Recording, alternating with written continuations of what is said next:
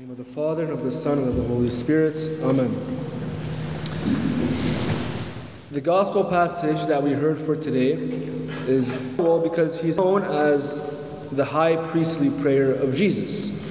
Why? Well, because he's acting as mediator, speaking, praying to the Father on behalf of all of us.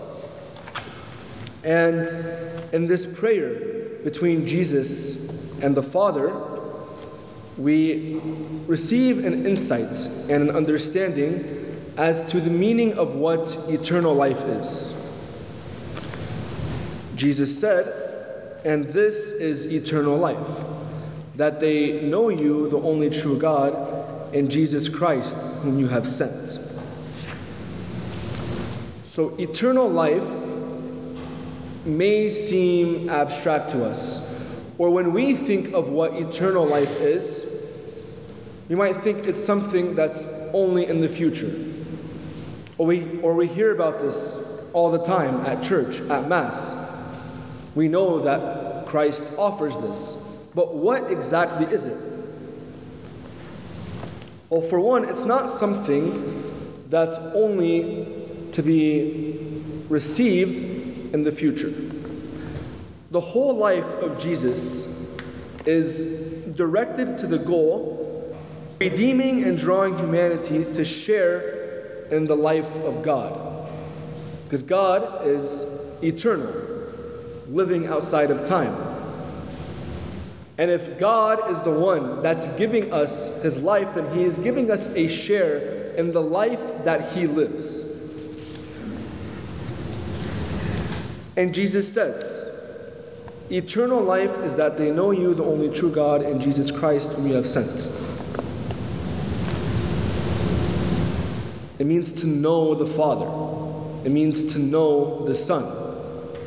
Having knowledge, having understanding, embodying who God is and what we do, now that is eternal life.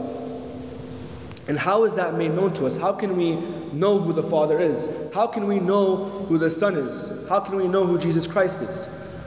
Well, that's through the Holy Spirit, through the power of the Holy Spirit. So now we see that with eternal life is this Trinitarian understanding, Trinitarian life and love. And we can see the inner life of God, and Christ wants us to participate in it. And the Catechism of the Catholic Church says that eternal life is the communion of life and love with the Trinity. Communion of life and love with the Trinity. That's sharing in God's life. But there are things that can break that communion.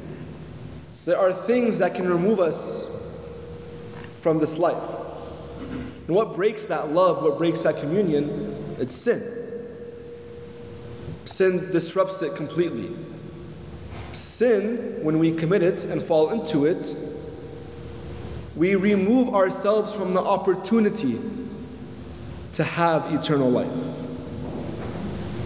When we are too comfortable and unwilling to repent from the evil that we do, this communion is no longer shared with us. This communion that is the life of God. We fail to obtain this love no matter how hard or how much we try to convince ourselves when we are living in sin.